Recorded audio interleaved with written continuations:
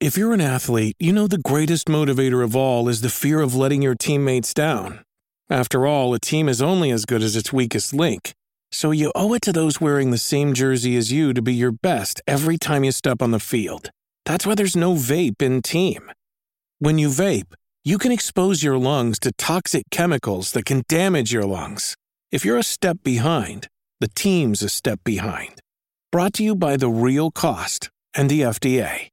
Hi, I'm Daniel, founder of Pretty Litter. Did you know cats tend to hide symptoms of sickness and pain? I learned this the hard way after losing my cat, Gingy. So I created Pretty Litter, a health monitoring litter that helps detect early signs of illness by changing colors, saving you money and potentially your cat's life. Pretty Litter is veterinarian developed, and it's the easiest way to keep tabs on your fur baby's health right at home. Go to prettylitter.com and use code SPOTIFY for 20% off your first order and a free cat toy. Terms and conditions apply. See site for details.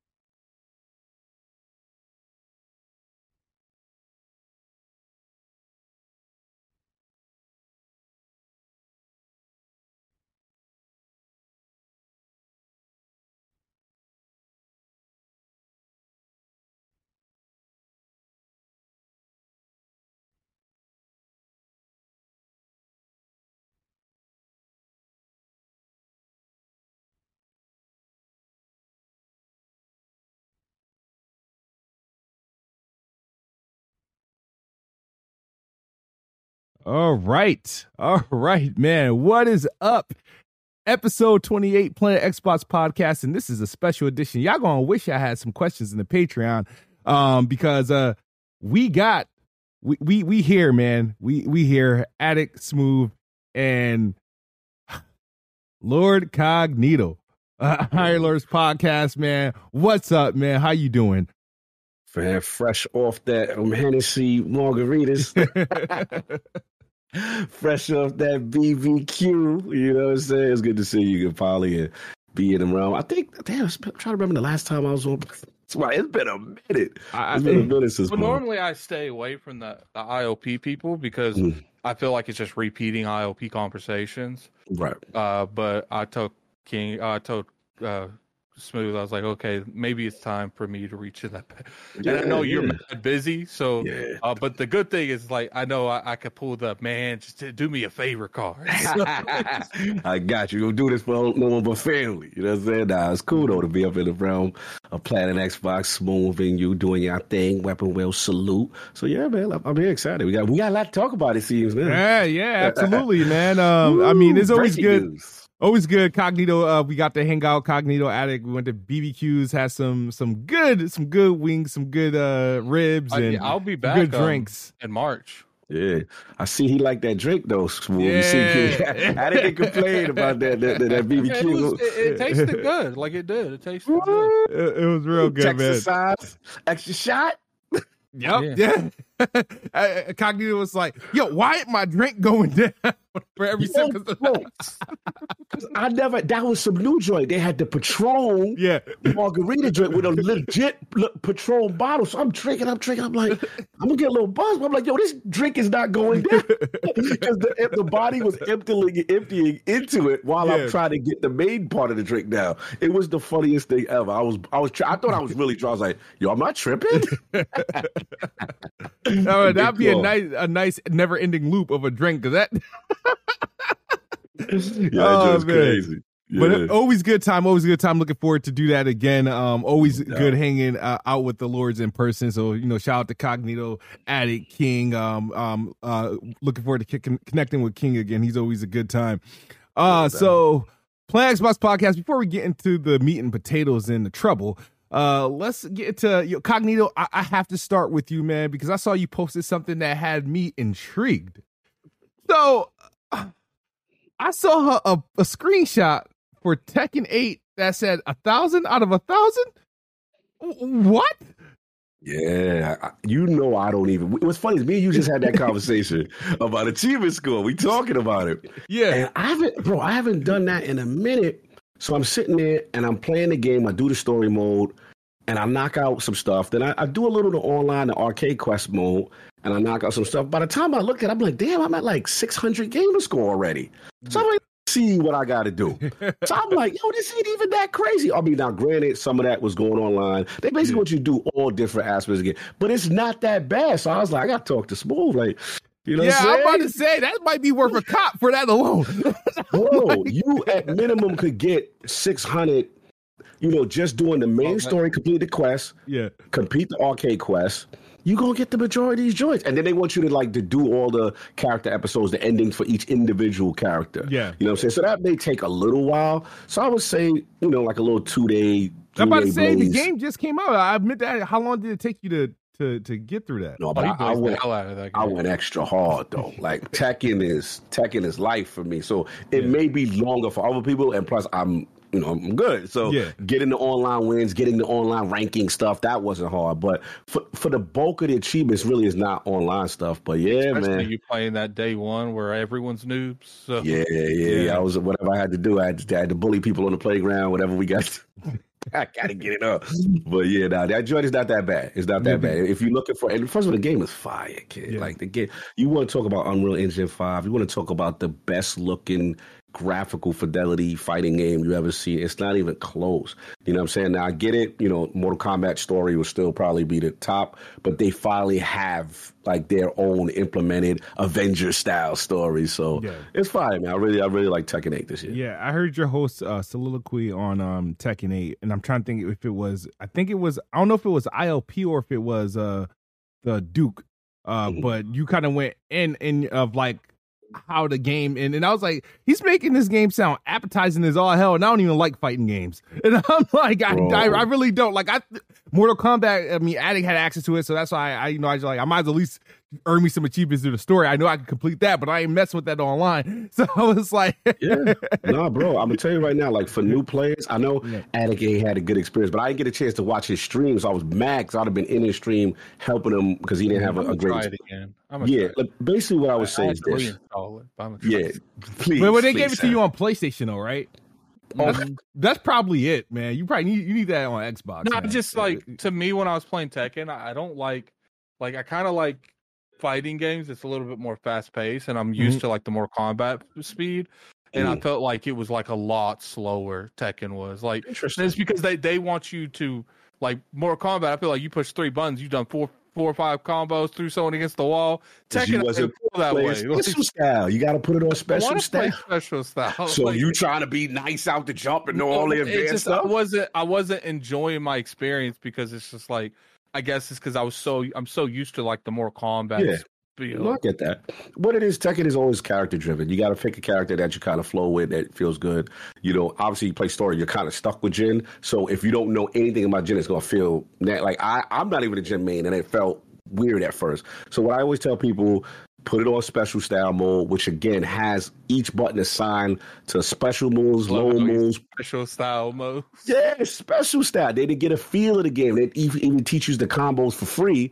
And then you get rocking, you know what I'm saying? Then you open it up. Then you go to arcade quest mode, where that's where they teach you to get. You make your little avatar. You in the arcade. They showing you little basics. Like the game has the best onboarding for people who do not know how to play fighting games. So that's the most. So next time, do the Attic Arena stream. I'm going to be up in there, and we're going to do it right. We're going to get you the proper Tekken introduction. But kid, this is the one. If Eddie... And then the whole ghost battle system with downloading the ghosts and being able to practice, and it's next level. They really changing the game with this one. Okay, all right, definitely. So now that you wrapped up Tekken 8, is there anything else you playing? Yeah, I've been on that Infinite Wealth now. I'm on that Yakuza joint. So Ichiban in Hawaii. Game start off a little slow. I would not advise this game if you did not play Like a Dragon, the other one. Okay. Because it's like literally right after, and they really doing a lot of catching you up with what's been going on in the character's life in the first chapter and a half.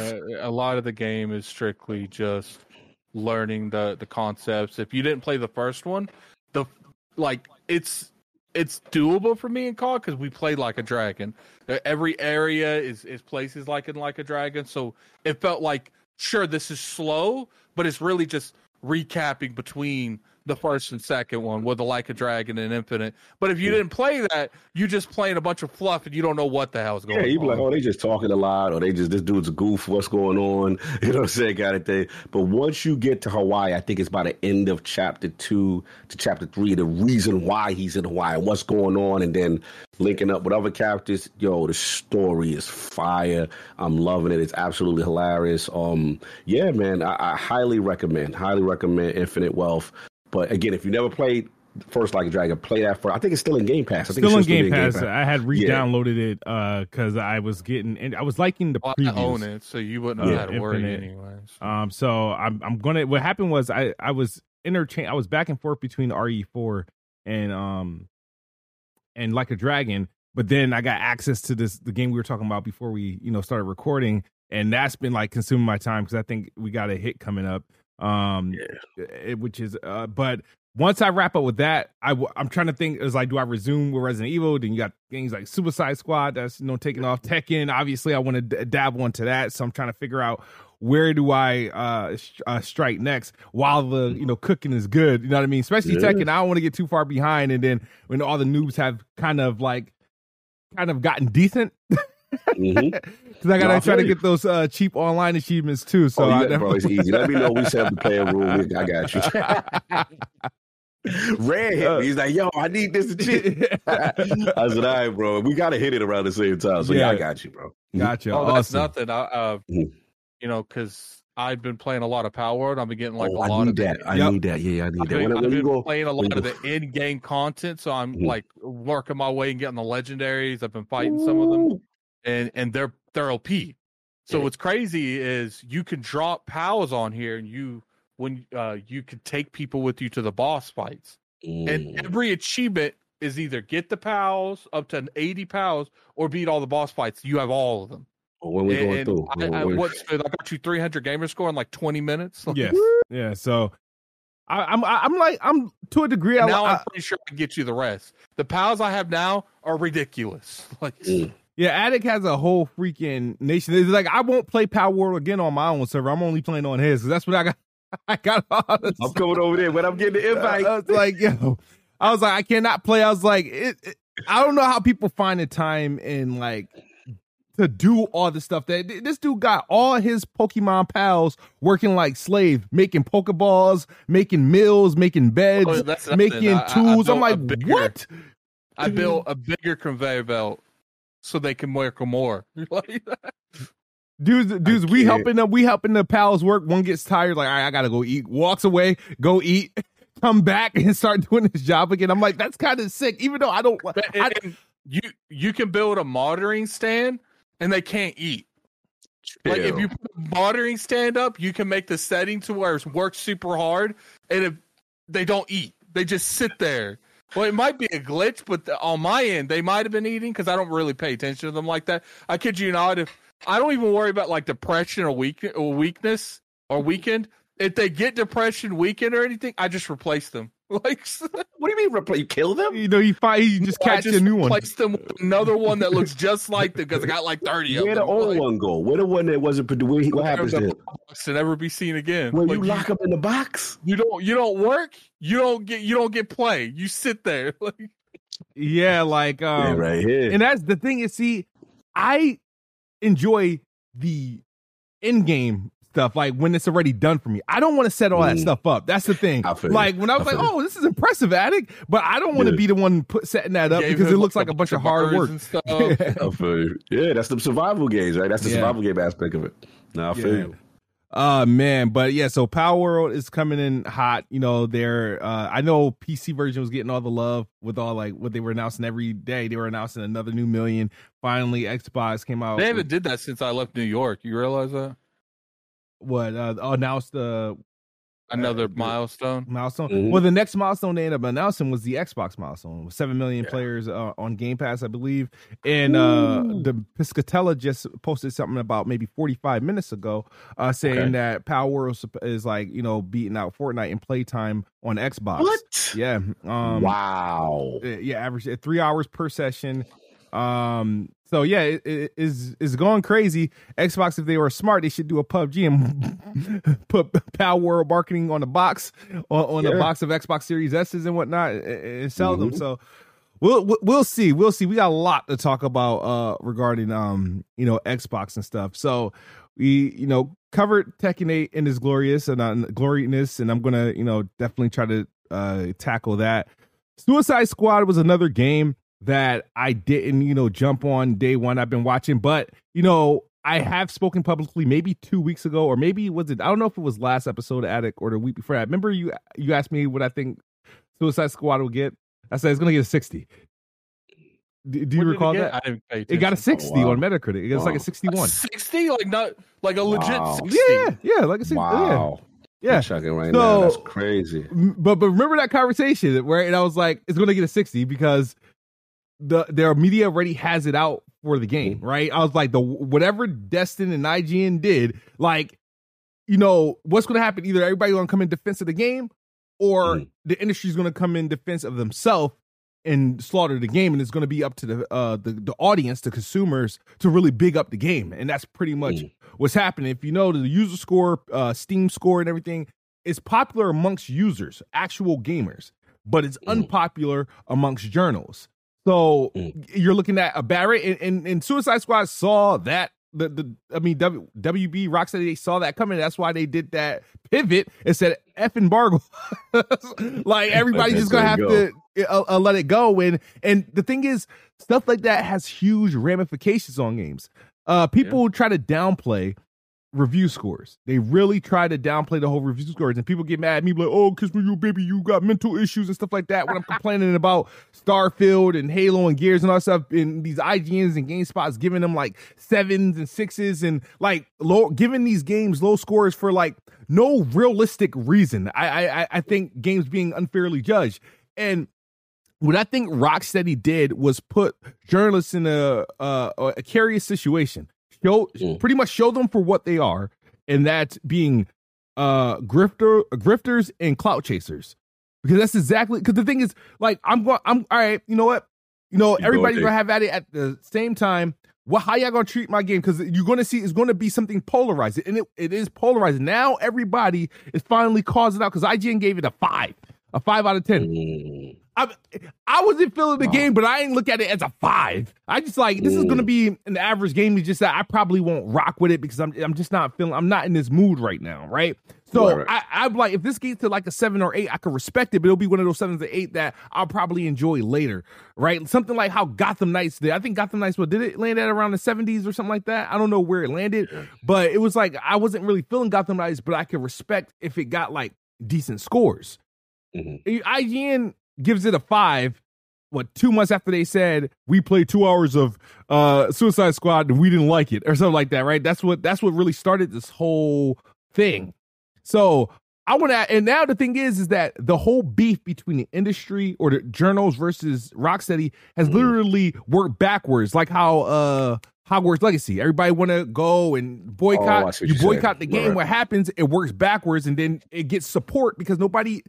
If you don't have a legit reason to do it, then it's gonna work against it, and then the game's gonna be successful, in spite of the cause. So I just want to know if you guys have been peeping game on Suicide Squad. It's finally out. People are playing it. People are beating it. Actually, IGN actually spoiled the ending. They posted a spoiler. Really? Yeah. It really posted it like as if like okay, this is what we doing now. Wow. So I just wanted to know if you guys have been like following the discourse regarding Suicide Squad, what you think of the game, if you played it, if there's something you're interested in, and how should publishers be moving with these review scores, knowing the impact it now currently has. No, that's real. I haven't played the game, so I can't go crazy as far as if the game is officially trash or not, but I will say my editor, Chief Mahmoud, he went extra hard for it. He's like, Cog, I don't know what everybody's talking about. I absolutely love it. We were trying to get a review code, to be honest with you.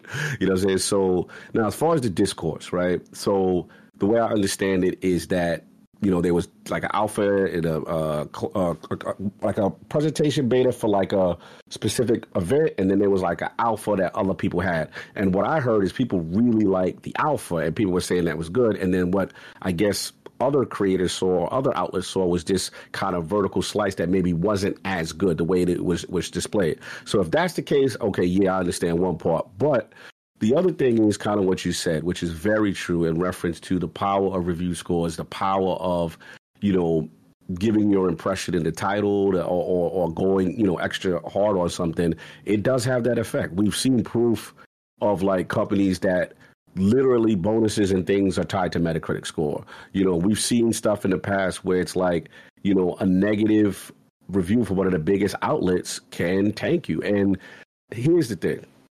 No one, I've always said, me and Attic always talk about this. No one, in my opinion, is promised or entitled to a review code. That's just my opinion. No matter how big an outlet you are, a publisher has the right to say who he wants to give it out to. You're not guaranteed. I think the issue comes down to people are feeling, because certain outlets don't get these codes, right? I think we've seen an example. Some people felt this example happened with Starfield, that they didn't get a code. And now all of a sudden it's like, yeah, retribution. I'm not saying they definitely do it, but that's the feeling. The feeling is, well, because we didn't get it, you know, which was something we're used to getting. Yeah. I'll interrupt you real quick. Yeah, please. I'm going to say it's like that. And I do feel like some of these media people, the moment you don't give them a code, it just ironically now the game gets like a mad low rating. Like, look, I'm not saying Suicide Squad's even a 5 or a 6, because that game never really appealed to me. I do think the story looks phenomenal. Like, I will admit on that part. But as far as like the game itself, it is, to me, it's crazy that when a game doesn't get like a huge portion of, you know, if the outlet doesn't get the review code, it does seem like they take it on in the game. Right. Like, we saw with Starfield. Ironically, a lot of the Eastern outlets like Digital Foundry, none of them got review codes right there off the gate, and they all ironically gave Starfield a 6 out of 10. Right. The publisher has the right, again, to give and distribute the codes as they see fit. And let's just get to it, right? From a business standpoint, if you think that someone is going to negatively destroy your game, does it make business sense to give that person the first access to something? Or I've seen examples where certain publishers are looking at how they've been treated in the past. Yeah. And they're going like, look, not only did you say that something was bad about the game, you disrespected the developer. Or you say, yo, what the hell are you doing? It's the worst thing. You know, why was this? I've seen that. And these guys are keeping receipts. If they're keeping receipts and then it's time for their new game to come out, it doesn't make business sense to give it to a person that you know is going to necessarily trash your game. That could affect sales. It can affect engagement. It affects the marketing. It's a big deal. So some people will then push back and say, well, Cog, you know, well, you're picking and choosing. Here's the thing. I mean, they're picking and choosing. That's the reality. Yeah. And you got to do what's best for your game. And then ultimately, when the big outlet does get it, they're going to review it. So I think what's happening right now, we're in a push-pull situation where developers are actually publishers are looking at who they are giving things to. And I think also this is a concerted thing by games established journalism to say, hey, we don't like what you're doing to us. Yeah. We feel we should be getting these codes. And you're seeing them outcry publicly like, hey, we didn't receive the review code. You know what I'm saying? My standpoint as an independent content creator, as you two both are as well, is that I've been dealing with that my whole life. I didn't get, you know, Infinite Wealth. I didn't get, you know, Tekken. These are things I love. Games I go extra hard for. We didn't get it, right? This is standard for us. Like we never get these type of games. Get it. Sometimes we'll get like. To me, I appreciate giving me a game the day of it comes out. I do, but me as a content creator, that doesn't mean no good. Now I appreciate you did it, right? But then when I look at people like Gene have Infinite Wealth for 3 weeks, I'm like, why? You know what I'm saying? Right. So it's just like, I think it comes down to it. If you don't get a review code, that sucks. But at the same time, if you do decide to actually review the game, don't let that determine what your score is. Right. You know, to me, the best way IGN, if they felt away. Now, I'm not saying that they bombed this game because of they didn't get a review code, but it does look like it. You know, you can give an argument that it's ironic they didn't get the review code. You have multiple people, high-end people at IGN speak out against it. I don't think you can make the argument that, okay, maybe that they're retaliating for not the review code. If they are, and that's because I don't know. I don't even talk to half the people at IGN. Most of them, no, I don't like them. So if they are doing that, to me, and I don't know about you guys, if you feel away about not getting a review code, just refuse to cover it. To me, that feels the bigger statement. Okay, then our multi-million-dollar, a month industry is just not going to cover your game. You're going to get zero coverage from me. To me, that feels like the more hit than, we giving this a 5 out of 10. I don't know if they gave it a 5 out of 10. If they truly felt like the game was a 5 out of 10, I'm completely okay with the score. But if they did, if it was going to be a 7 out of 10, but the back of the reviewer's mind, they didn't let us play this early to give it a 5. That's where I disagree with the mindset. If it's truly a 5 out of 10 to IGN, that's okay. But if it's a 5 out of 10 because they didn't get their review code or they didn't get special access, that's what I'm like. That's not right. Right. Well, I don't like the spoiling of the ending part. That's the part I'm not never going to be a favorite. Oriented game too. That's the sad part, and it's a good story. That I didn't like. I'm sorry, kid. No, I don't think they gave it a 5 because they didn't get a review code. I think they gave it a 5 because they knew from the jump that they were going to give it a 5 because they hinted at it in their preview coverage, which is what started this whole process. The thing is that they showed their hands, and the thing is like what happens with these journalists and preview. People want to be like, people want to be that one, the one that goes out there and and become like infamous. And what typically happens is like when people have early access to the game, and the whole discourse about Suicide Squad and Cognito you brought up earlier is when the access point, I think the journals had like this certain access point, right? And they weren't really feeling it, right? And I think what happened is they changed the coverage of when they could talk about it, because what happens is they just let the public get access to it. And the thing is, people started having a positive reaction to it, right, which was which was opposite from what the journalists were saying about it. So they didn't like how that was handled. And it led to pretty much this whole review process. And the thing is about the whole problem is I honestly think more publishers, because I either think more publishers just go this route and just like, forget this embargo period, let's just release at the same time. You know what I mean? Everybody gets the game. If you're gonna get a review code, you're just gonna get it the day that the game releases and whatnot. And I think from there, I feel like we'll get more of an accurate, because at that point it's less important. Right now, if you're blessed to get access to a game, 2-3 weeks before it releases, and then you have access to put out an opinion before anybody else or before the game come out, that's going to do you some numbers. It's doing you favor. Like developers are doing these favor, whether the game is good or bad. It's doing it doesn't matter to journals. They're going to they have a blessing that they able to put out something like, hey, I have access to this. No one else has an opinion on this. I do, because I was blessed with this access. And what they do with that information, what they do with that access is up to them. You know what I mean? They can get big headed and just, I'm going to use this moment and, I'm a trash this game, whether I like it or love it or whatever.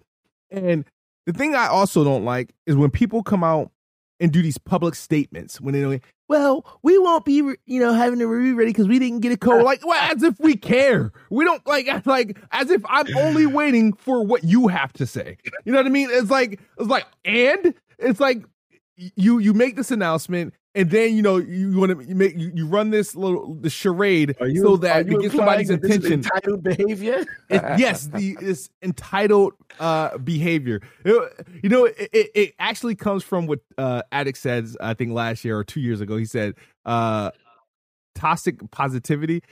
That's what toxic positivity leads to. It leads to people being entitled. Right? Everything's positive until it ain't. You know what I mean? So like people like it's crazy how people switch and turn when it comes to things that turns them off. It's like, all right, no, we gotta be this, and then the minute something isn't going their direction, where's that positivity going? Like, you know what I mean? Like, we all been waiting for Rocksteady because they've been gone for years. Their last game was 2015, Batman. And the thing is, when you read some of these reviews, and I'm gonna get off Suicide Squad in a minute, but when you read some of these reviews, it's unfair. It's how what other game this happened to? They're reviewing the game for what it's not. They're reviewing the game because they're pretty much they're badgering the game because it's not Batman Arkham Knights 2. It's not like a brand new Batman experience, so it has to take smoke for that. And I think that's unfair, man. I think that the game can't be judge it for what it is. It's a game about. I do want to say real quick. Mm-hmm. I believe it's okay to compare it to previous work it did, but that can't be the center of your review. That's got to be like a foundation. It's like, look, here's the gameplay, here's the story.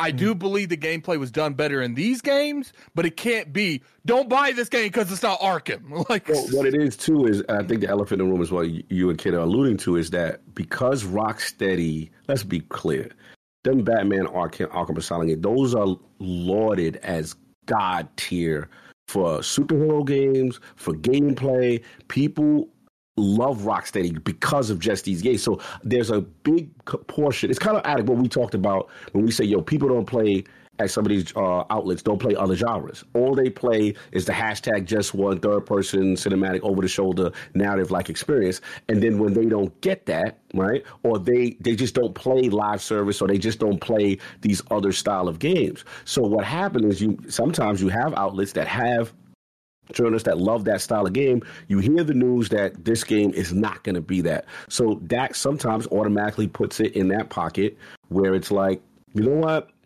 I don't know if I'm going to like this game, you know what I'm saying, because it's live service. And listen, I was going to say, as a person who likes live service, I'm going to say it. There is a huge bias against live service games, right? And I get it. Because it's Rockstar, some people, they just want Arkham Asylum, the next iteration. And I get that. You know where you see, where you see the bias? Like people... Mm-hmm. People are so big on what they want to play, they don't care about what other people want to play. Exactly. It's okay. Even me, I was very. You remember, I was very anti.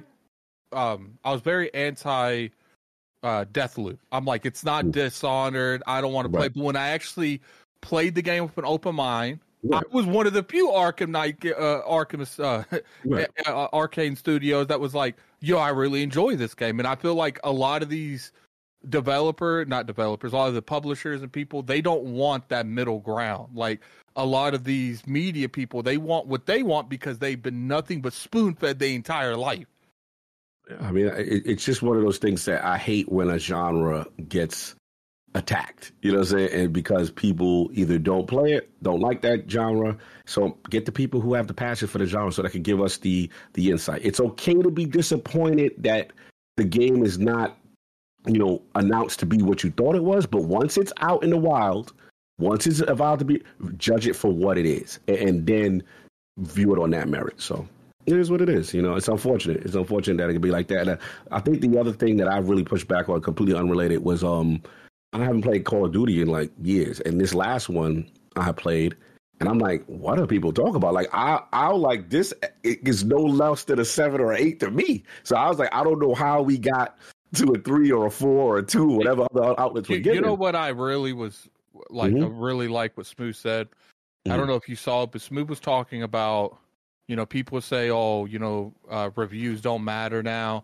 we shouldn't be attacking these publishers like IGN. But then he said, what I find hilarious about these people saying this is, I was saying the same thing about Starfield, and the same people told me, "Oh no, it's just a review." But now that it's a third-party game and it's not Xbox, it does feel like the industry doesn't necessarily care what they want to like act like the reviews don't matter now. Yeah, I mean, reviews do matter in the sense of, like I said, the business aspect of gaming. You get your game bombed by one of the biggest outlets or respected outlets, it's going to do damage. It is. And I think a lot of damage. I think we're at that point. I think started last year, a couple of games I seen do this where they're like, nah, fam, y'all not getting it. And sometimes let's be real too, they're trusting the content creator more than they trust some of the bigger outlets.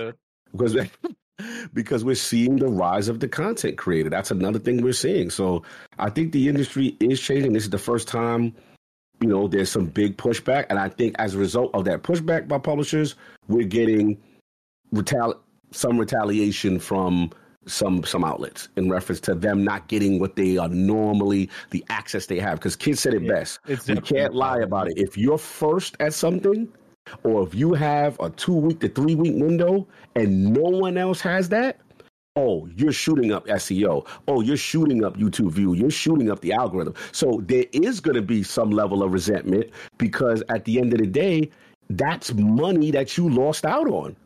That's access that you thought you were getting, that you could be ahead of everyone else. We can't act like that's not part of this. And the business part of this is real. It's business from the journalists, but it's also business from the publisher. Like, yo, bro, you're not going to Metacritic bomb me, because if I give it to you and now everybody thinks my games are done. And I saw the developers fighting back, talking about, the game's actually fun or whatever, because there are people who play in the alpha versus the vertical slice that I guess certain outlets got. It's going to be more of this. As this, the video games cost too much money to make. We're going to see a lot of this business fighting going on.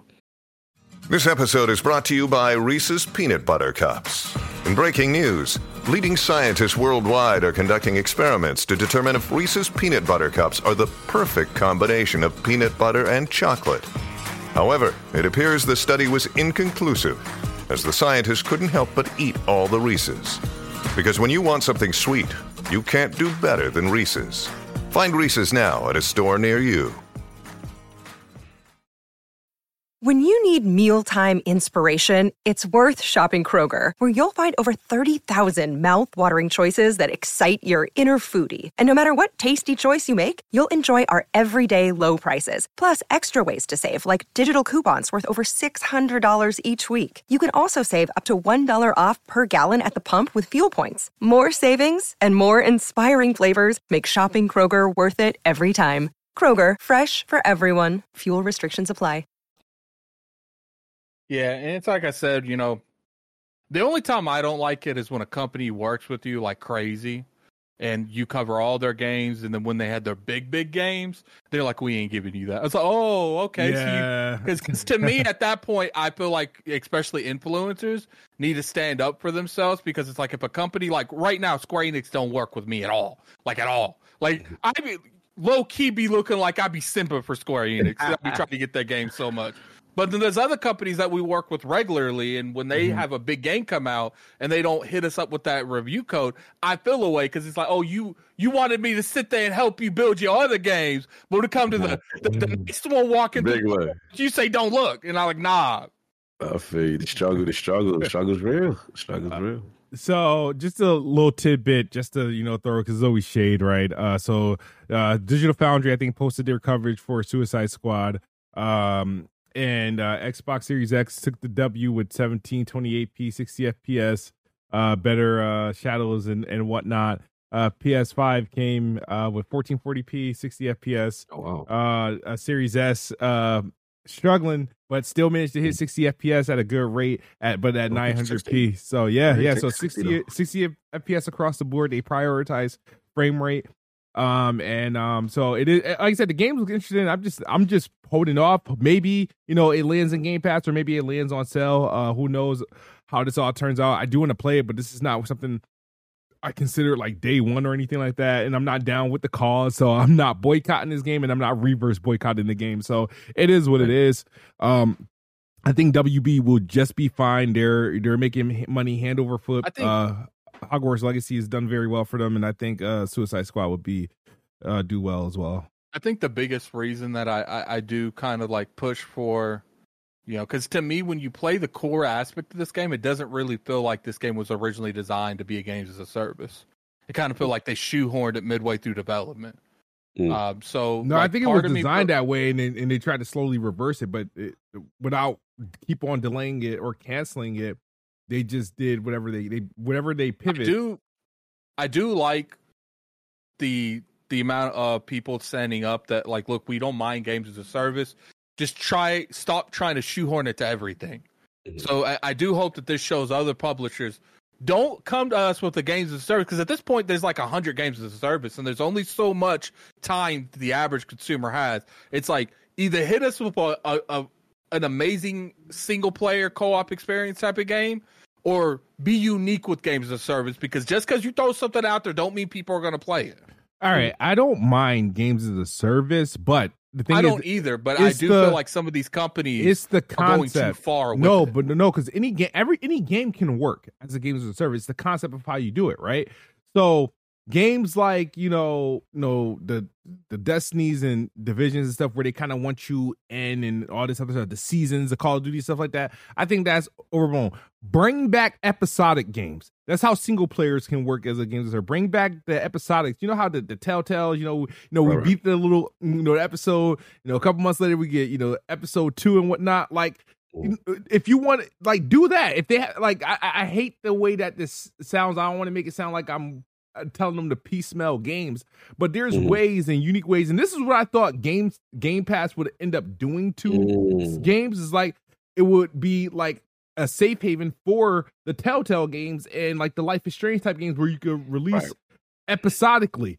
And I think that is actually fine. That's still a games as a service at the end of the day, because you could either buy the game up front or you could buy it by episode. You know what I mean? An episode, and if you're invested into the story that's being told, hopefully it's a good story, you will buy in. Just like people, continue to pay for Netflix, and Netflix could have no reason to episodically release stuff since everything's on demand, but they do. There's value behind doing it. It'll keep you subscribed and you're there. You know what I mean? You're gonna watch and whatnot. So I think games as a service can work where it doesn't feel like we're always being nickeled and dimed. And I think it can work across all platforms. It doesn't have to always be like a survival shooter or a massive multiplayer. It can work with single player games if the content is right. You know what I mean?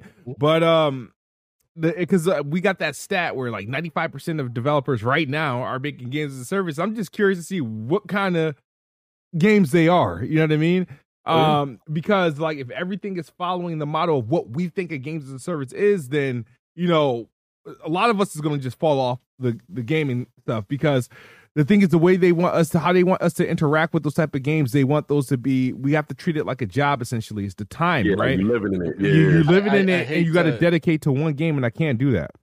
I hate to jump into this. Let's get off Suicide Squad. No, it's fine. Persona 3 Reload came out day one, Game Pass. It's good. I think it's at a 89. I downloaded it. I'm going to give my quick hits. I know Addict's going to go in on this game if he hasn't already. I haven't played it yet. Bruh, I tried. It's been taking all my time, man. I'm going to try to get into this game, but the thing I can't say about Persona 3 I'm going to play it sometime today, but right now it's power. I recorded maybe 30 minutes a game of the first 30 minutes of the game. No combat yet. I haven't captured any combat yet. That's the thing. I was like, I just want to get, like, I get it, the build up. I just want to get to the combat. Like, I just want to get into like a loop. I want to get into the loop already. You know what I mean? But from what I can see is like they did a good job with the remake, because they allowed us to play the portable version on Game Pass early. Was it last year or something like that? And the game visually is an upgrade. It looks more like Persona 5. They got ray tracing in the game. It had 4K, it had 60 FPS, even though it's turn based. But they made it work. It's an attractive game for what it is.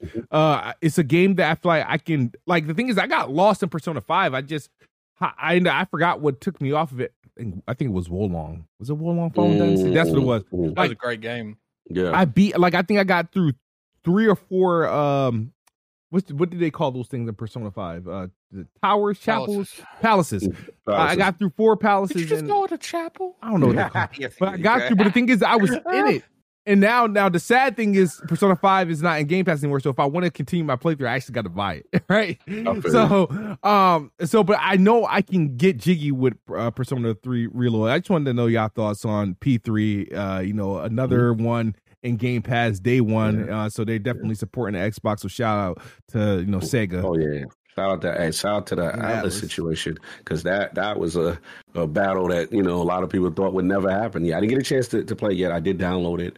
Probably will get to it, but it's going to be a while because I got obviously Tekken, which I did down Infinite Wealth, which now has my time. But yeah, I'll definitely fire it up and see what's going on. Maddie goes super hard for this game. I'm very curious about the changes. If y'all saying it's more like Persona 5, I'm going to be interested. My only issue with Persona 5 is damn, that game is long. Because I put mad hours in it. I was like, yeah, you haven't made it anywhere. I'm like, you got to play like 60 hours and then you're halfway. 50 hours into there. So I was like, Persona, I love you, but I can't do 100 and so. Like, I had to be there at when you dropped. You know what I'm saying? Maybe at that time, you know what I'm saying? But if 3 Reloaded is not as long and still has the Persona 5 vibe, then I'm going to like it. Persona 5 was fire. Love the art style. Love the whole vibe of it. The combat is dope. It's stylish, very stylized, over the top. And yeah, and what I like is they have fun with it, and they also can get mature when they want to. And the music is always good. So it's like a comic book. And to me, those games are like a little comic book jumping off the screen kind of energy.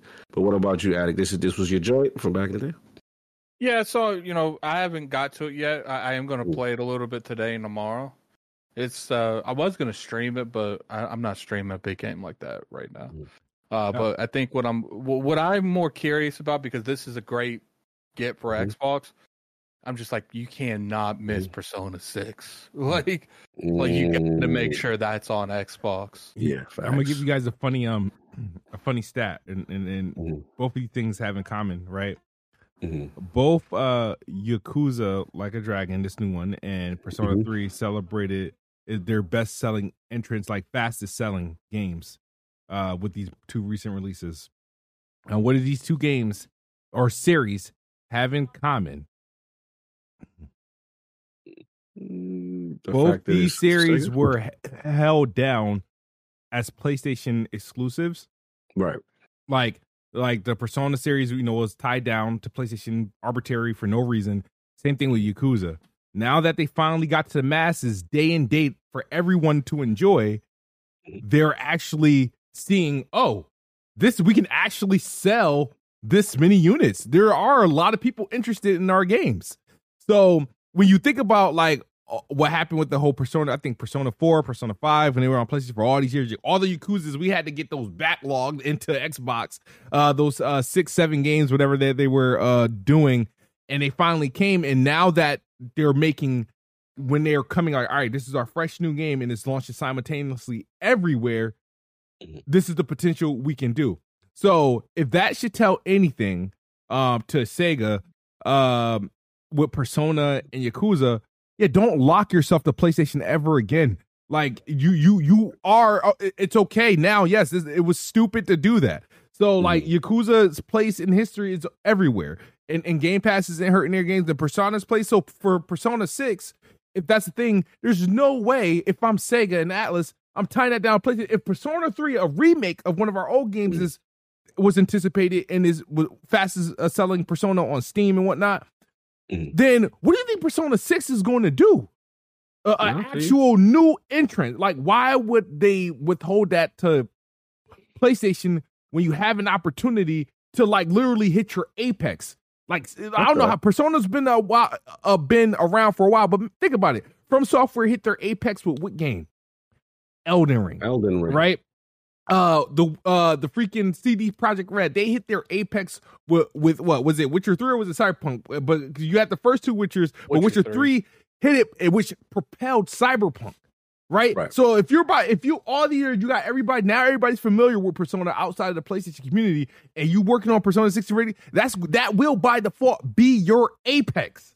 That's gotta be everywhere. That's gotta be everywhere. Only slight pushback I will say, because I agree with you, but the only pushback is if the bag that PlayStation or Xbox gives you is big enough, because what these companies are doing is say, okay, this is what we anticipate with our numbers is where we're gonna be if it's multi-platform, right? So sometimes Game Pass deals are done where they go, look, okay, we figure this is how much you would get. This is the offer we're giving you based on that. And some people are like, yo, you know what? This guaranteed bag. I'm telling you, who's the president of Sega? I'm like, your bag ain't good enough. That's me. That's me. So that it could be that. And we've seen it. We've seen it in the past. Why you think, for example, a lot of these big games, like we're not seeing GTA nothing, GTA 6, a lot of these big games, not day and date, because they're like, yo, we can maximize the most profit. Maybe we see y'all on the back end, right? Or the marketing, even the marketing now, right? So I think that's what a lot of this is. But I agree with you with Sega in particular. You are right. They have seen something, and even Square Enix to some extent now. They're like, yo, we don't think it was a really good idea to make Final Fantasy 16 or some of these games exclusives, because now we missed out on all this profit we could have been getting if it would have been multi-plat and on PC from the jump. And I think that's a big deal. I think companies are pivoting to that. And I think Homegirl that they signed now from Microsoft, she's over in the Xbox gaming division and on the Japanese side. I think her name is Mina something. She's talking about how Xbox is breaking those barriers with these Japanese companies and talking about what you can get by putting it on the platform as well as PC and cloud. Saying, yo, you can't rely on that PlayStation shit. They not enough. Square Enix is every time, I don't know, because I don't know how long in the future that they tie these games, but I think they realize, like, for example, like they'll have these things like Forspoken, Final Fantasy 16. It's like, okay, yeah, PlayStation's a great partner, right? They're a great partner, and you do great for PlayStation, right? But they're not a great partner for you and what your plans are, because Square is very harsh on what they need, what their goals are for sales. So the thing is, their games need to be everywhere day and day at the same time for them to hit their metrics, right? The metrics that they're looking for. And it's a shame, like games like Forspoken and Final Fantasy 16 and even Final Fantasy 7 being tied down again for all these periods. And it's like, yo, like, we can do this. Like, we really can do this. And I hope that they're looking at Sega and they're looking at all these other even looking at their games that they didn't tie down to PlayStation that are becoming a success, and looking like, all right, we can't, we gotta kind of like let this rock. We kind of have to benefit ourselves and get that money from Xbox. We'll do marketing deals, but if we have an opportunity to get like to sell out on Steam and get a bag from Xbox and whatnot while still remaining multi-platform, they should do that. I think every publisher's best deal is to go with Xbox, not exclusively, but more so like, okay, I could sign a Game Pass deal, get a bag, still maximize my profits on PlayStation and PC. That I don't understand why more publishers aren't doing that. It's like, all right, chances are I'm not going to sell as great on Xbox, right? Because majority of the users there has migrated to the subscription model. So why not secure the bag there, still maximize what I'm going to get? Because PlayStation, they're going to buy my games because they love playing, $70, $60 for games. PC, they're like, traditional games have just been popping off over there, so you still maximize potential. I feel like that's the best case scenario, rather than, all right, I sign up for PlayStation, I'm really pretty much the game is relying on the PlayStation user base to buy this game until Sony relinquishes us to at least sell it on PC and then on Xbox later, if they even allow that. I think that at the end of the day, I don't think PlayStation's paying anybody enough to cover all those bases. Xbox Game Pass base enough could literally cover whatever your market, whatever it is that you need, that cover your costs is covered, and still just net out profit on PC and on PlayStation. Like, I think it's stupid that publishers aren't really looking at it like, wait a minute, I don't actually have to go exclusive. I just have to go in Game Pass. Right. I mean, it could be the bags are different too. You know, back in then when Sony, let's be honest, Sony was more in a position of power in the PS4 generation versus the Xbox One. So at that point, and let's just say the bag was bigger for those companies. So I could say like, okay, we'll take this bag. If we're Atlas, we'll keep Persona over here. We'll keep whatever. We don't know if Xbox is putting those type of bags anymore. Like, right. Because they bought Activision, because they bought Bethesda, those bags might not come again. And now it might be what I think I'm seeing is like, okay, if Xbox is messing with the big AAA publisher, it's like, oh, we're going to get your brand new game that you may not be you're unsure about. Right, we'll get your, Power World, or we'll get your, what's the joint from Capcom? Like Capcom, that Dino Crisis game. I forgot. Crisis joint. Yeah, they wasn't. You could tell they wasn't sure. Yeah, and then they got a new joint, Path of the Goddess or something. Like you're not getting Monster Hunter Day One on Game Pass, right? But you're gonna get our new joint that we weren't sure. And if it pop, okay, great. And I think that's those experimental titles that they're right. Yeah, and to Addict's point. In Microsoft's defense, they like, look, we used to do that when we didn't have no studios. You know what I'm saying?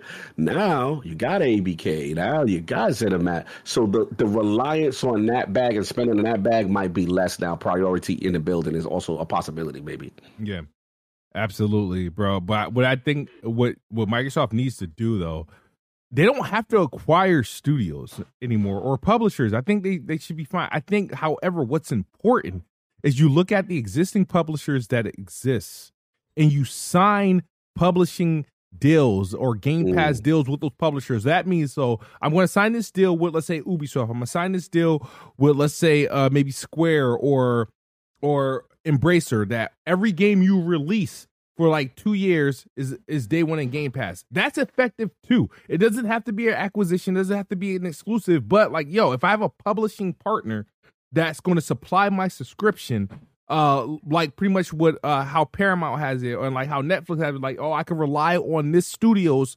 to put their lineup of movies in my service as well as my own content. We good. And I think that's smart. If hopefully they're thinking that way, instead of buying games a la carte, go to the publisher. You know what? Like, I like this publisher a lot. Let's rock. I actually feel like the best case they can do these days is to reach out to like a Team 17 or Devolver Digital. It was like, how much is it going to take for the majority of your published games to go on Game Pass? Those are smaller indie games, and I feel like those would be easier to get than like a Persona 6. Right. Yeah, it's all about the evaluation. It's all about, a lot of times, sometimes publishers, price themselves out. They feel they about to be bigger than the world. They think they got something. Xbox like, nah, our metrics say. Xbox definitely got to deal with Power Worlds. Like, it's a push-pull. You win some, you lose some, right? You know what I mean? Yeah. But I feel like, and I feel like some of these games that are coming are dubs. They had posted the day of the state of play. Xbox posted the Xbox has an amazing 2024, right? And they listed all the games that's freaking that's coming. Wow. Man, I had it open, and I'm like, hold up. And some of these games I forgot was even coming into like Game Pass and whatnot. So I'm looking forward to see what's going to go on this year in the spring, but. Guys, let's get into like really what's been really brewing. You know what I mean? I've been, pissed off. I've been talking on Twitter a lot. There's been like this leak of Hi-Fi Rush with these, what you would call platform exclusive t-shirts, right? We got the green Xbox Shadow Drop t-shirt. You got Steam already got their I think t-shirt, and I think Epic Game Store is getting or either already has this t-shirt. Now there's a blue t-shirt like we here, a red t-shirt that says rock out anywhere. What the hell does that mean, right? Switch on the go. So that kind of just like, it's like, what's going on every week. Xbox fans and fanatics and fanboys are being reminded that their games are going multi-plat by a new rumor, a new leak, and it's just like it's being like we're being poked and bothered. I don't like it. I don't like it at all. Like, I don't like it one bit. And we just got a report from like Idaslav. They said, according to a ZeniMax employee, Sarah Bond, Xbox director, will speak in the spring to explain the change in Xbox strategy regarding Hi-Fi Rush, CFDs, and other games going multi-platform. Wait for springtime. Sarah Bond will say something you guys, what it says, will say something you guys, we'll say something. You guys will be fine. I want to know what that you guys will be fine part. Who is he speaking for? I want to know what will make me fine with this. But they said summary of the employees' other remarks are metrics driven. Internet discourse isn't being considered, so what we say don't matter. But concerns are valid. Considered discourse, if looked at from different angles, there is missing information that you may not see. Allusions to a very concise explanation by Xbox about the situation. Yeah, because they owe us an explanation. A secondary speaker mentions that other people who were concerned previously are now saying we shouldn't be as concerned as we are. Well, what does that mean? The big three platform holders have the liberty of paving the road and laying the brick at the same time. A lot of conversations around this kind of stuff is ongoing, and everything discussed has been covered and or has clause around it. Okay, guys, we've been getting hit with these rumors, these tidbits, the talking points from Satya, the other guy that works for Microsoft, that's like, even putting on competitors and stuff. And we've been getting the talking points. What Phil said, this is about for making great games on for Xbox exclusive that where Game Pass exists and stuff. I don't want to be looked at as a third party publisher, all that stuff. All things considered, man. And I just want to know, Cognito, you're usually the voice of reason. You're usually corporate cog. Sometimes when we get out of line and whatnot, I need to know, man, like your thoughts on this. In what world does this make sense to us? I feel you, bro. Me and Attic have these conversations almost every night. Look, this is, I always try to be balanced about stuff, but I have to be fair to the hardcore as well, which is the main problem here is people get accused of talking out of both sides of their mouth. And this is the case. In one sense, we were told, look, with Game Pass, games where Game Pass exists, games are exclusive, yada, yada, yada. Okay, fine. That wasn't that long ago either. Right. Then we were told, well, what about when Ori and the Blind Forest went to Nintendo Switch? What happened there? We looked at that was not a sustainable model. We didn't think that was the right way to go. We don't want to do that. Okay. All right. And then, that was even sooner. Right. Then we had the Tim Stewart comments where you see in the stakeholders say, you hear the word and consoles a lot. Xbox platforms, PC, and consoles. Well, what does that mean, right? So that discourse comes out, the third-party rumors rear back up again, right? And then we get the Phil statement. No, we're not going third-party. This is where Game Pass exists kind of thing. Okay, cool. So again, at bare minimum, the messaging is all over the place. We have to admit that part. Like, the messaging is not good because the Xbox fan doesn't know what is happening. Right. So now we get this, right? We get the Hi-Fi Rush first. The Chai's in different shirts, red. He's in Switch red. He's in PlayStation blue, kind of thing. And then we have the obviously this comment from allegedly a ZeniMax employee talking about Sarah Bond's going to address the nation, so to speak. Here's my feeling. And it's two simple things. I had this conversation with Attic last night. If Xbox is going to tell me this is about survival, this is about we didn't make our targets. If we don't do this, we won't be able to give you the experiences you like. We're way behind. ABK went 2 years longer than we thought it was going to be. And if we don't do this, and when I say this, older titles like a Sea of Thieves, Hi-Fi Rush, or what have you, put them in. But this allows us to keep Game Pass day and day. If they say that, there's a part of me, I'm like, okay, I don't like it, but I understand if it's about survival. If it's about, we could be making way more bread if we drop, the older joints on it. We can make way more bread if we make all the ABK and Bethesda games multiplat. That. And if those guys won out in the room, because in the corporate setting, this is how it goes. There are factions all the time. Projects get sent up to the top. You could be working on something. Sarah Bond could be working on something. This group could be working on something. And this is the initiatives they want the company to go. At some point, it's called OKRs. People are going to bring their OKRs. They're going to bring their rubrics to prove their points of why this is the strategy we need to go. At some point, someone, the top executive level, is signing off. And the losing faction has to now capitulate to the other one, right? When that happens, people leave. Some people leave. Some people say, hey, I'm not feeling that. And it could be a situation, if I'm had to guess, this is what I'm guessing, because the messaging is so mixed, shows me there is dysfunction. The messaging shows me there is a faction in Xbox. I am going to assume that is Phil Spencer, Matt Booty, Sarah Bond, Aaron Greenberg, who have been historically pro-gamer, pro-understanding the mission of rebuilding Xbox back to its glory, understanding the power of studios, understanding the power of exclusives. That group, you can't tell me they are for this strategy. You can't tell me that. I've been in the room with every single one of them, face to face, conversations off air, behind air. You can't tell me. Is Sarah Bond short? Sarah Bond, is she short? No, she kind of tall. Okay, she kind of tall. Oh, yeah. She carry on. Yeah, she gangster with it too. I've had conversations offline too, so I already know how they move. So that group to me understands the pulse. Now, this is what I think. If this is going to happen, this is what I think happened.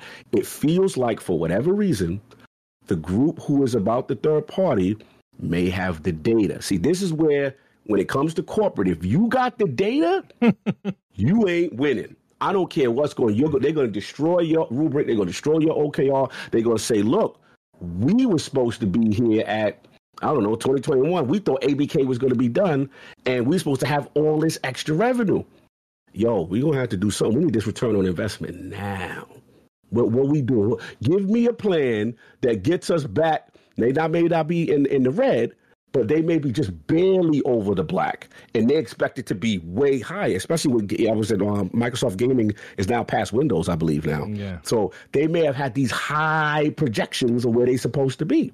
So that's my guess. So to me, this is what happens now. This is what I talk to Addict. My thing is this. How do you tell the hardcore Xbox fan? Kid, you said it best when you was on IOP. You said it's like they're at the mountaintop now. You got the games, you got the studios. You're supposed to snap your competition out of existence. You literally said that. Like, why do this now? See, that's the problem they're going to have to explain with this in spring thing. I'm going to just say, there's no explaining. Right. So, like, how are you going to... A sentence or structuring sentence that you could say to explain to people why this is a good idea. How are you going to convince the Xbox One owner, the guy that stood with you in your darkest hour, that understood you had no exclusives, right? That understood the whole situation and stayed loyal to the platform. Then the minute you get to the power of strength, you get ABK, you don't even see the vision through, right?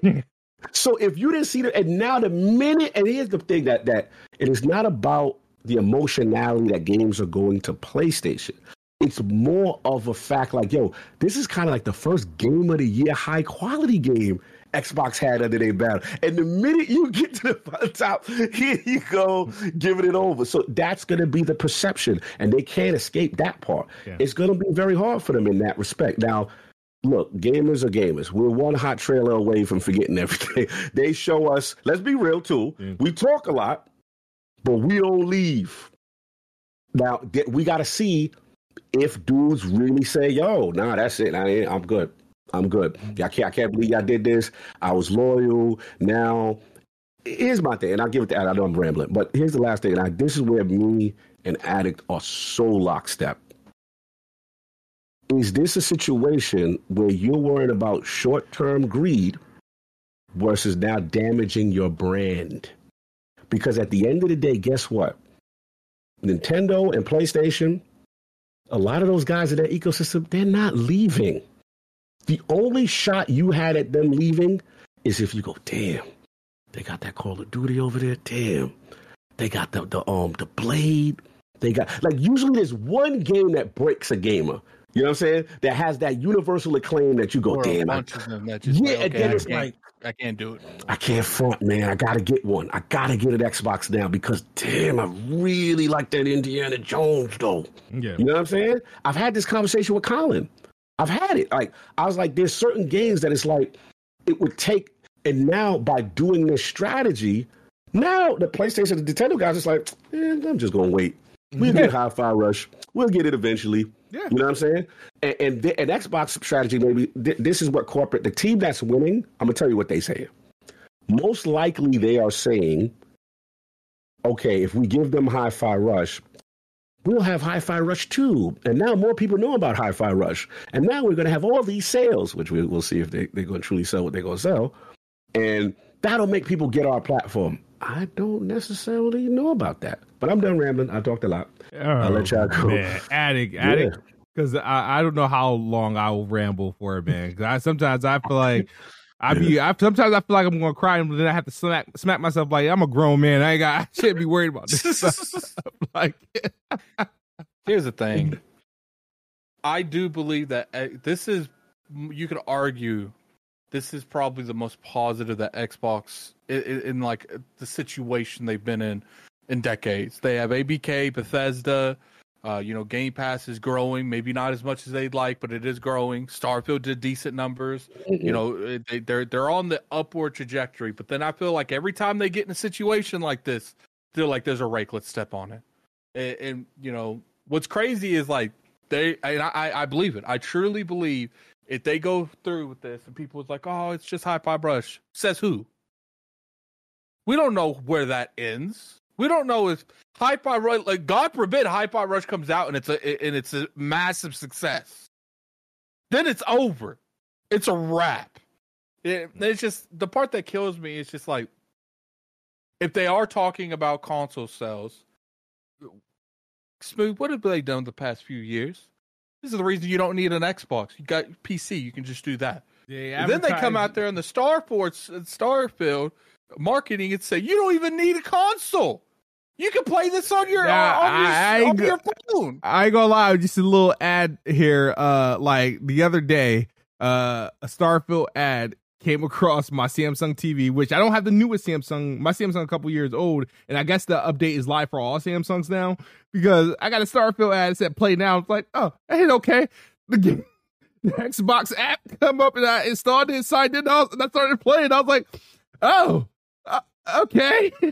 So I'm currently logged in right now. I'm about to move the Xbox from the living room, put it in another room. But go ahead, my bad, addict. My issue with this whole thing is just like, you've done nothing for years but tell people you don't need an Xbox. Yep. You liked Ori? Oh, that's fine. We're putting that on the Switch. And then they take the IPs that we want and they give it to other people. Oh, you like Banjo-Kazooie? Oh, you guys we're going to put it in Smash.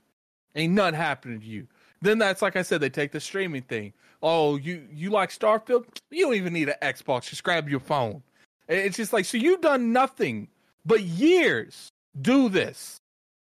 And then you're going to bitch that the consoles ain't selling. Now let's go to game sales. It can't be about game sales because guess what?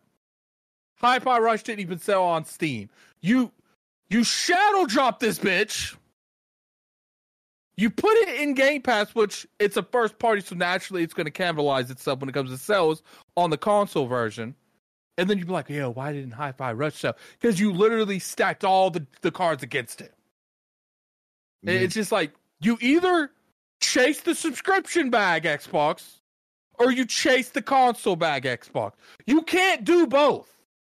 You can't chase the subscription bag that hurt your console bag, and then bitch when the console bag ain't where it is. Bro, you're absolutely right. The Hi-Fi Rush was a gift and a curse. So I was hyped for that shadow drop. I thought it was one of the best things they did. And in hindsight, like, damn. But the thing is, it was a good move on their part. But the problem is it seems like they had unrealistic expectations on something that they were going to shadow drop. Now, if they put that out there and they're like, look, we don't know what this is going to do. We're going to have very low expectations, but we feel like this would shock the internet. That would have been fine. But they're like, we're going to shadow drop this with zero marketing, and we expect 10 billion. Like, yeah. It's like, okay. I think, all right, so my problem with it, I have a ton of problems with this, is that, and the thing is, it's like, people are like, how many of y'all play? So Sea of Thieves, the thing is that Sea of Thieves is a homegrown new IP, right? So when you mention that, it's just like, yeah, even though I'm not the biggest fan of Sea of Thieves, that is their and their biggest pretty much from last gen. Yeah, is Sea of Thieves. So my thing is like, okay, and the thing is, Hi-Fi Rush, sure, but my thing is, it's not that they're doing it; it's that it's only just these two. It's a gateway. It's a gateway. It's like gateway drugs, right? It's the reason why. One reason why I didn't want to smoke weed, right? Because I didn't want to upgrade to crack and heroin. You know what I mean? And become an addict, right? So that's the thing that's exactly what's happening. It's like you're gonna sacrifice Sea of Thieves and Hi-Fi Rush so they can pave the way for our bigger titles that will truly break us. The Halo, Gears of Forces, and Starfield.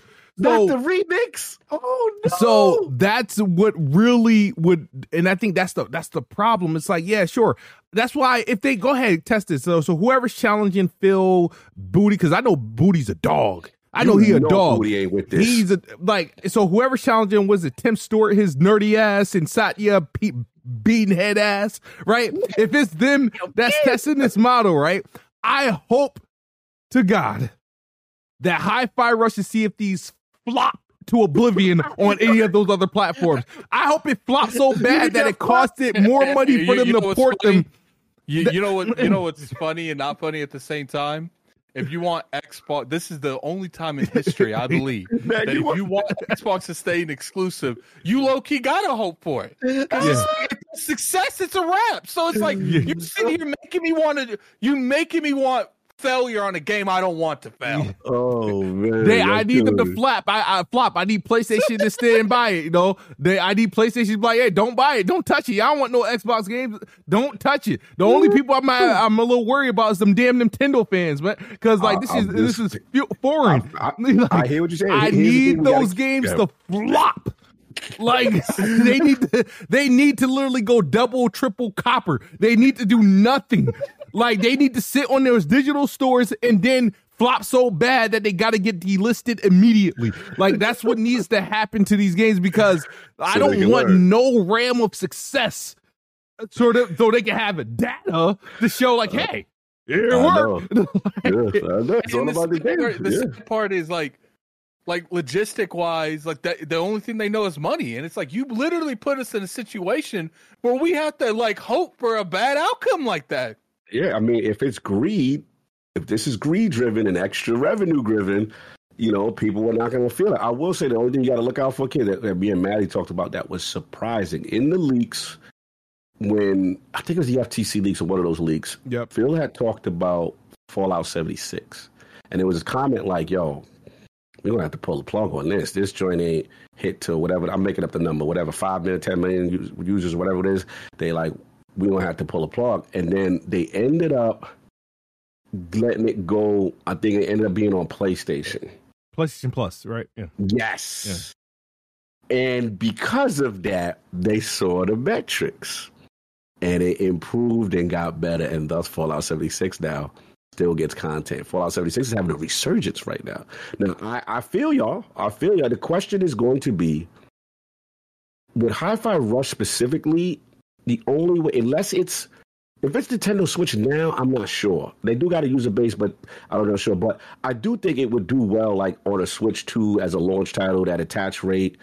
I don't know about PlayStation. I don't know if that title does well. I don't know if Sea of Thieves does well in PlayStation gamers don't play those type of games like that. Are generally single player kind of game. I don't know, right? So it's going to be interesting. We're going to learn.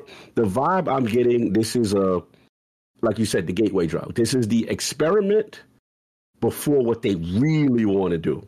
And it's going to be up to these metrics. I agree with you. It's going to be up to those. If those metrics flop, they could fall back and be like, oh, well, you know, we tried it. We didn't think this was the right direction to go. And business status quo stays the same for the rest of the stuff. But if it goes well, I'm in support of a couple scenarios. This is only a couple scenarios that I support, right? Okay. All right. If it's a situation where, you know, they dudes just want to rough up like the industry and see how things go, and you telling me, you know, like the thing is that thing I hate about this is that Xbox is in last place and they're the one making these moves. I need the first place dude to make these moves, right? Okay. If this was like a situation where PlayStation is like, you know what, Spider-Man is too big to be confined to this. Let's eat this out on Xbox. Then fuck it. All right. Yeah, no. Take whatever you want. If you're gonna give me one of these Spider-Man games, I don't care if it's just Miles Morales. You want to give me one of these Spider-Man games? Yeah, experiment with any one of these titles, right? I think that's respectable, right? Right. Or if they truly unlock the way to get a Game Pass app on PlayStation and Nintendo, like a Netflix and a YouTube app, it'd just be another app on your platform that you have to sign into, and now you're in the Xbox ecosystem from your platform. You know, you don't buy the game individually or a la carte. No, you could access these games only via the Game Pass subscription on a Game Pass app on your console. Then at that point, it's like, cool. That's fine. It's like I get it, because at the end of the day, that's where you want to be. You want to be an app on another platform like Netflix. That's how Netflix is so popular. It's like it's just everybody has it on your phone, your tablet. It's an app. There's no like different things you got to unlock or save to your home screen or anything. It's just an app, right? And if that's how you want to do it, and I can see picture a Game Pass app on a Nintendo Switch tab or the PlayStation UI, and there's a Game Pass, and you log in and you earn your achievements to play the games that way, and you get those, and that's how you're gonna boost your subscriptions. Because at that point, the games would literally have to be for those platforms. The games would have to be exclusive to the app. If that was the case, like that one, I'm not mad. It makes sense. It's within the business. Is following the model, right? It's like, because I was like, all right, on Xbox, I can either play these games through a subscription or I can buy it outright. If you want to play these games and you don't want to buy an Xbox, you gotta subscribe to Game Pass, right? Cool, respect it. But this model, like, I don't see a path to success or beneficial as an Xbox. So when they say, you know, Sarah Bond's going to come out in the springtime, why they got to wait till April to tell us this, right? They're going to just let the freaking rumors rot our brains. That's because they probably have 100 people in a a room trying to decide how to sell it. How they gonna sell it. This is the hardest sell you got. My thing is, you got kids school feeling this way. This might be the most difficult thing they've ever done. And they ain't give us those Activision games and Game Pass yet. Like, I want my damn Activision games and Game Pass. They're going to do the same thing. They'll be like, look, everything's coming to everything.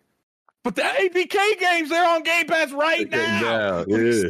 Let me present a scenario to you, kid, and you can only do two things. So let's just, this is a hypothetical scenario. You say, do it as you will. Yep. Let's just say Brass comes to you and say, look, you know, Kid Spencer, this is your choices. It's either A, Game Pass day and date goes away. We cannot sustain it. So, you know, the games will never go to other platforms for the most part.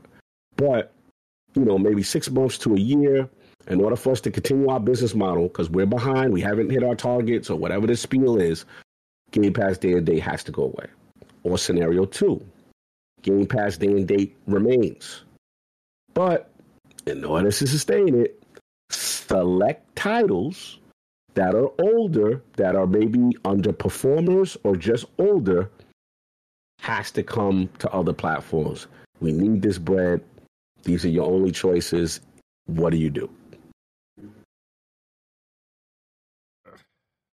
This is where you talk. I'll probably abandon the day and date. I'm so selfish. I agree. Because here's the thing.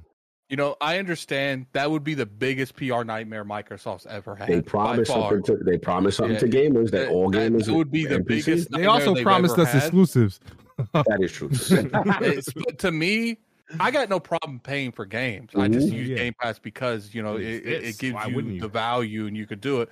But at the same time, it's like, even though it would be bad PR and it would be horrible PR, I do personally feel like if they confident in those games, gamers will shut up real quick and you bring them value in games. It doesn't matter if you ask them $60 for them again. If you say, yo, these games are lit, they're all reviewing well, they're all doing well. Obviously not all of them, but the majority of our games, we coming out of our camp, we hitting over the horizon. Gamers will shut up real damn fast when you start delivering quality content.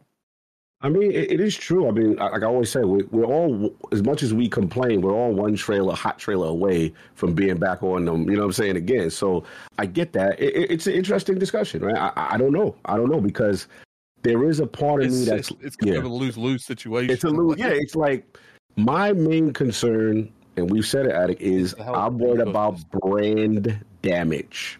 Yeah. How much the moment damage you announce something like Starfield coming to Xbox, it's a wrap. I mean, PlayStation, it's a wrap. There's no Uno reverse button. Like, right. Because now what happens is every single Xbox release, Hellblade, is that coming? Is that going? You've now opened Pandora's box. With every release, there will be a question.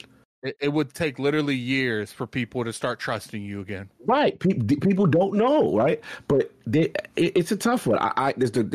There's the gamer in me, and then there's corporate cog in me. And the corporate cog, there's the only way this happens is if a group has lost due to data. Data wins, because you can't refute it. It's the same thing. I was mad. Last point, I'll give it back to you, kid. I was mad in a small way. I remember this. I had this conversation with Jason Ronald. I said, yo, how the Xbox Series, remember, I'm a Dolby Digital dude. I'm a surround sound guy. Xbox One had that. All the joints had that. 360 had that. Series X come out, ain't no damn thing in the back. I'm like, yo, who decision was this? Like, what are we doing? Why? Like, he's like, look, we got the data. Like 2% of y'all are using that. So if they got the data and be like 5 dudes copped, I'm just making it easy. 5 dudes copped Hi-Fi Rush for real. Nobody bought it. What you gonna do? Now, to Addict's point, it's like, well, that's your own damn self, because who told you to put it as a stealth drop, right?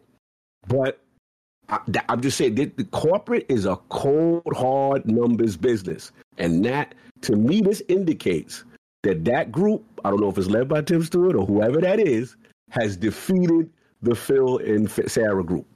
And this is the new day. My thing is, though, what was the whole point of removing Terry Myerson and making Phil Spencer the CEO of gaming? He controls that whole function, so that means he should control all the decisions coming out of that division. He's one member of the board. On the board, he's getting outvoted. He's getting outvoted. Remember what Phil Spencer, what he said about greenlighting games? He said sometimes the best thing you can do is have people in the room that believe in the project. If you start losing people in the boardroom that believe in the project, that means when you go up to vote, Phil has his hands up. He's looking around. Everyone else is like, nah, that ain't it, Phil. Like, this is why, and I'm going to throw people for a tangent.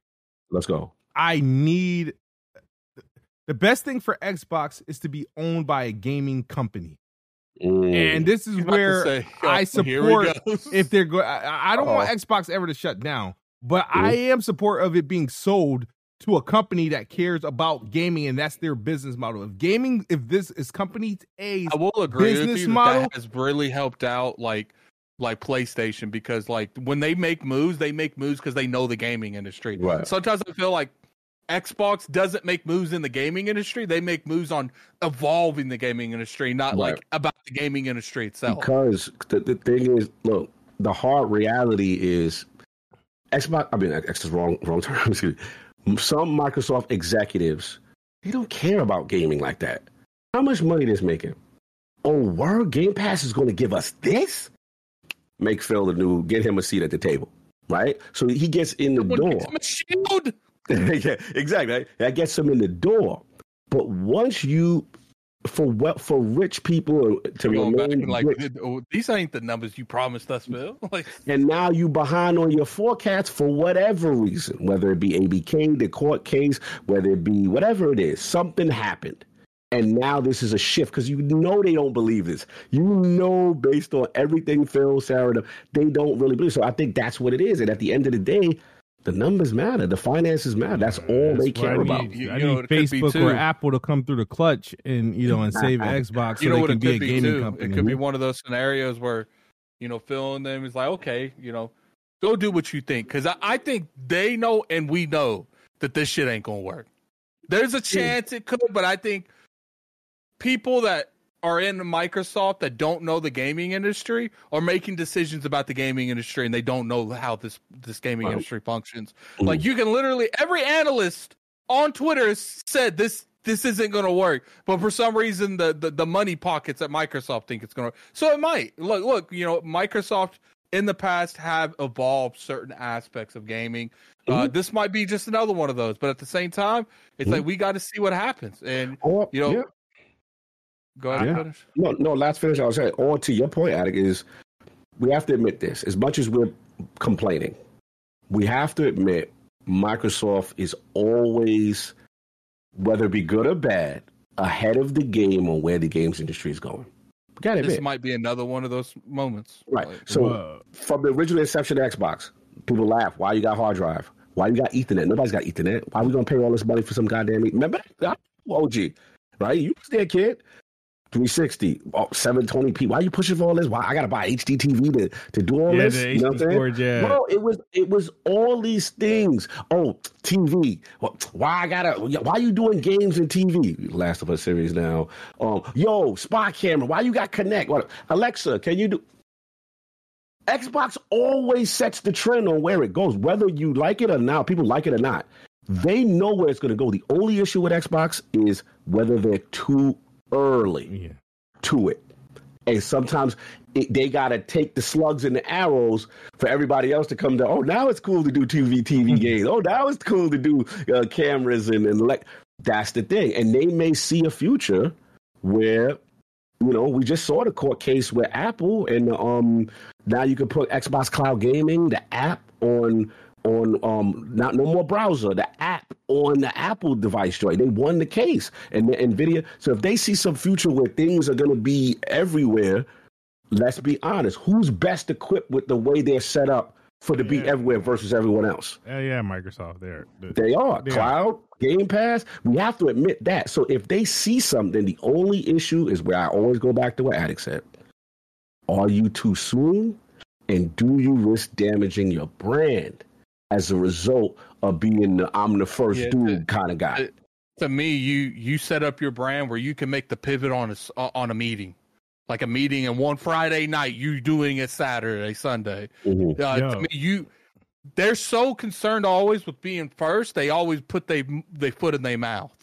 I mean, you got to see how it's going to play out, right? I don't know, man. I feel like if the roles were reversed, the Xbox was like first and dominating places, it would actually probably make sense, right? Because you can only do what, but get more, grow more, right? Because it's like PlayStation should be the ones like looking. The Xbox still got people to reach within the console ecosystem. PlayStation is pretty much capped out, and they have to either try to. That's why they keep reselling games and now trying to push the PC and trying to have a resurgence and stuff like that. So they're capped out. I think. Oh man, what I wanted to say is that if this was a situation, I hope this is a situation where, this is an industry thing, and like I can't speak for Nintendo, but this is a situation where I need PlayStation to follow suit. And it's not because I want them to do it just to make Xbox look good. It's just like, bro, like for the sake of me, for what's keeping me from like tossing my Xbox out and upgrade and just sticking with PlayStation. You know what I mean? What's if you're going to do that? Now I know obviously there's ecosystems, there's like, subscription. Game Pass isn't there yet, so it's not ideal, but it's like I don't understand. Like I still want to know when they're gonna wait for springtime, so hopefully they get some news there. But my thing is like, all right, we'll be fine. What does that mean? We will be fine. What is the? But like we're doing this, but what? Clarify this. I mean, what can be said? That's going to be one of the hardest marketing conversations to have to your base, right? I agree. No, I'm sorry, can't get to you. No, it's again, that will be a huge hit for the brand in the console market. I know everybody look at it from like a bird's eye view and that is small, but when you have social media, I do believe that social media controls the market for console. Social media is so like mass and influential on what people buy. like Xbox, I think, has this reputation of just not being good, right? Right. And they're not doing anything to change that impression. You know what I mean? They're only worsening it. So the more stuff you put out, that talking points that tarnishes the brand, the worse you are. Xbox isn't selling. You know what I mean? Point. You know, they're not selling, and I feel like they're not doing anything about it. They're not supporting. I was like, you guys make these decisions, then you get in these boardroom meetings and calls and say, well, we were, lower than expected. You think? Like, what did you do to attempt help bolster the console sales? Like you didn't do anything. So, I don't like it, man. I don't like this is the worst thing for gaming, and this crazy thing because I'm an Xbox fan, right? Was gaming going corporate hands being in gaming because it shifts everything. I do it changes agree everything. because then you got a lot of people entering the industry. They didn't care about the games; they just cared about the money the games can produce. Well, I mean that's everything, though. You're never gonna have an industry grow that doesn't have people with money get its attention. So we can wish that it never happened, but at the same time, if it never happened, you can make an argument that the giant domino and half the most deluxe games in existence never would have happened. Yeah, it's gonna be a big one. How they gonna word this? What are we looking at? Spring? Queen is coming outside. Yeah, right. The Queen's address. They take the first quarter off. It's crazy. What is technically a quarter? Like, what is the springtime? The duration? The end of March. Do you think they do this in their June showcase? No, I think they got to do it before. They got to do it. They got to do what? They got to rip the Band-Aid off, and then what they got to do is the only way they pull this off is you show all these games that you got that we didn't know about to try to get people to forget about these older games that you're thinking about bringing forward. And that's how they go. Let me ask you this. Okay, let's say they do go full-blown multi-plat eventually. Do you, third party, right? But everything's timed. So 2 years, like you want to wait. Do you, obviously that would hurt the Xbox brand, but I do think if the games are good, they're gonna sell it. Leave it pretty decently because if you have a game like Elder Scrolls 6 coming out, you got Avowed coming out. Obviously, I would say Elder Scrolls 6 is way higher on that scale, and they're really good games. Right. Most people that are looking forward to that probably would just cop an Xbox or buy it on PC. Yeah, I don't think they're waiting 2 years. They're gonna make it as if on the Xbox platform, you are the premium guy by having Game Pass. You get it first. You get it 2 years first, or you get it 1 year first, and those guys get the older one, and maybe that helps make them excited for the new one if the new one is critically acclaimed, and that's what they're gonna do, and they're gonna be like, we're the home of Call of Duty. You could play it right now. You're gonna wait. I mean, obviously, Call of Duty is gonna come out on other platforms at the same time, but it's making it seem like Game Pass is the seller. The way they could, I'm still not agreeing with this, but the way they could spin it is they are going to say we are, in order to save Game Pass, right? This allows the Game Pass to continue, and you guys get treated first. Look at all these exclusives we got for you, and then you don't know when they will get it and what titles they will get. They may get some, they may not get everything. The other thing we got to look at is, well, they already kind of broke the rule, because I was going to say, is this, Sea of Thieves already broke the rule about an Xbox game studio doing this, right? Because at first I was going to be like, well, maybe because it's Hi-Fi Rush, this is something that Bethesda and ABK is fighting for, because we do know on record Pete Hines was not feeling the exclusivity stuff with Starfield or what have you. He was like, well, why are we doing this? And then he kind of got shut down when we saw those leaks about this is where it's going. So I don't know, because here's the thing, last point, if one group or one studio sees that they can do multi-plat, but we can't, that creates a problem. Because they'll be like, how you going to want us to meet these targets and all these sales, but you letting ABK do and Bethesda do what they want to do? What about us, little old Hellblade? you know what I mean? Like, it creates, so it's going to be interesting. They've got twofold, the messaging to us and the messaging internally in the building. Team, yeah. And this is why it's a mess. It's like I can't believe like I'm regretting the ABK deal. If they weren't I'm almost regretting it. I was like, for all this, you guys could have bought a bunch of other fucking studios, what bro. What I will say is, if it wasn't for the ABK, their financials would have looked real shady this year. Worse, yeah. So there's an argument that Xbox might have just been, the whole division might have been shut down. The ABK thing, because remember, people, I think it was Tom Warner or someone made an article that said they heard from high sources that if the ABK deal didn't go through, the Xbox was a wrap. So maybe there was some truth in that. Maybe this was like, look, the console sales ain't doing the hottest. Game Pass isn't growing to the degree that we wanted to. This ABK deal can give us revenue, enough money where it justifies us staying in this. Right. No, good point. And let's be honest, like we never would have thought it would have been blocked. What is it? Almost 2 years of litigation. They were planning with ABK done a year and a half, 2 years ago. So now you're behind on profits and money that you thought you was going to have. And that could also play a factor to the money people saying, yo, we got to get this bread. We behind. So I don't know. It's going to be interesting how they work this. Get ready. Queen is in spring. Yeah. We going to learn. We will see, man. But I will say one thing, even though until it's irrelevant, but Xbox and MLB The Show Game Pass thing is still one of the most funniest things to ever happen. Like to get a first party game from PlayStation on your subscription service and it be the place to play it. Like it doesn't make sense how Sony has not done something to counteract that. Like really, this is what we doing. But MLB The Show day one in Game Pass next month. Yes. I usually play a good 4 hours, earn like 400 gamer score in a game, and I end up dropping it. But Cognito, thank you again for joining us this episode. We went a little bit longer than we usually go, but we still right on cue, the hour to an hour and a half of a show. But Cog, thank you. I know you're busy, got a lot of podcasts, a lot of things to do. You're a busy man. You got anything you want to say before we get out of here?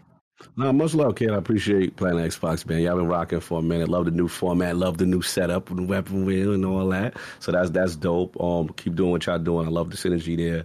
For me, y'all already know, at Lord Cognito on Twitter. Every Sunday's the Lord's Day. Check us out on Sunday, which is tomorrow after this recording. 1 o'clock Eastern. We're gonna be talking about a lot of this stuff that broke on Planet Xbox today, as well as some other stuff. Also, I'm curious what the hell King says tomorrow. It's gonna be interesting tomorrow in the realm. We gonna see. So you got that, and then obviously shout out to again for another Xbox centric podcast with Defining Duke, my man Mr. Matty Plays. Go check that out, and also support lordsofgaming.net, man. We need y'all support. Trying to do some big things, PAX East, some good stuff, some live shows we got going on with IOP, and yeah, man, appreciate it big time, and it's always good to chop it up with you. It's been a minute since I've chopped it up playing Xbox with y'all. Absolutely appreciate it, Addict. I'm pretty sure we're coming through. It was a pretty satisfying show. You appreciate you coming through? Yeah, I do. It's like, look, at the end of the day, nothing anyone says is factual. Like we don't know what it's like to run a multi-trillion-dollar company. But what I don't like is this energy I see on Twitter where it's like, we don't even want you speaking about it. Yeah, shut up. I at the end of the day, I'm gonna use my platform to speak against the stuff that I don't agree with. I don't agree with Xbox putting all these games, Hi-Fi Rush and all of them on PlayStation and stuff. So I'm gonna use my platform. And people was like, well, let's just wait for the official announcement. How are they going to fix something or pivot if I wait till till the game's done?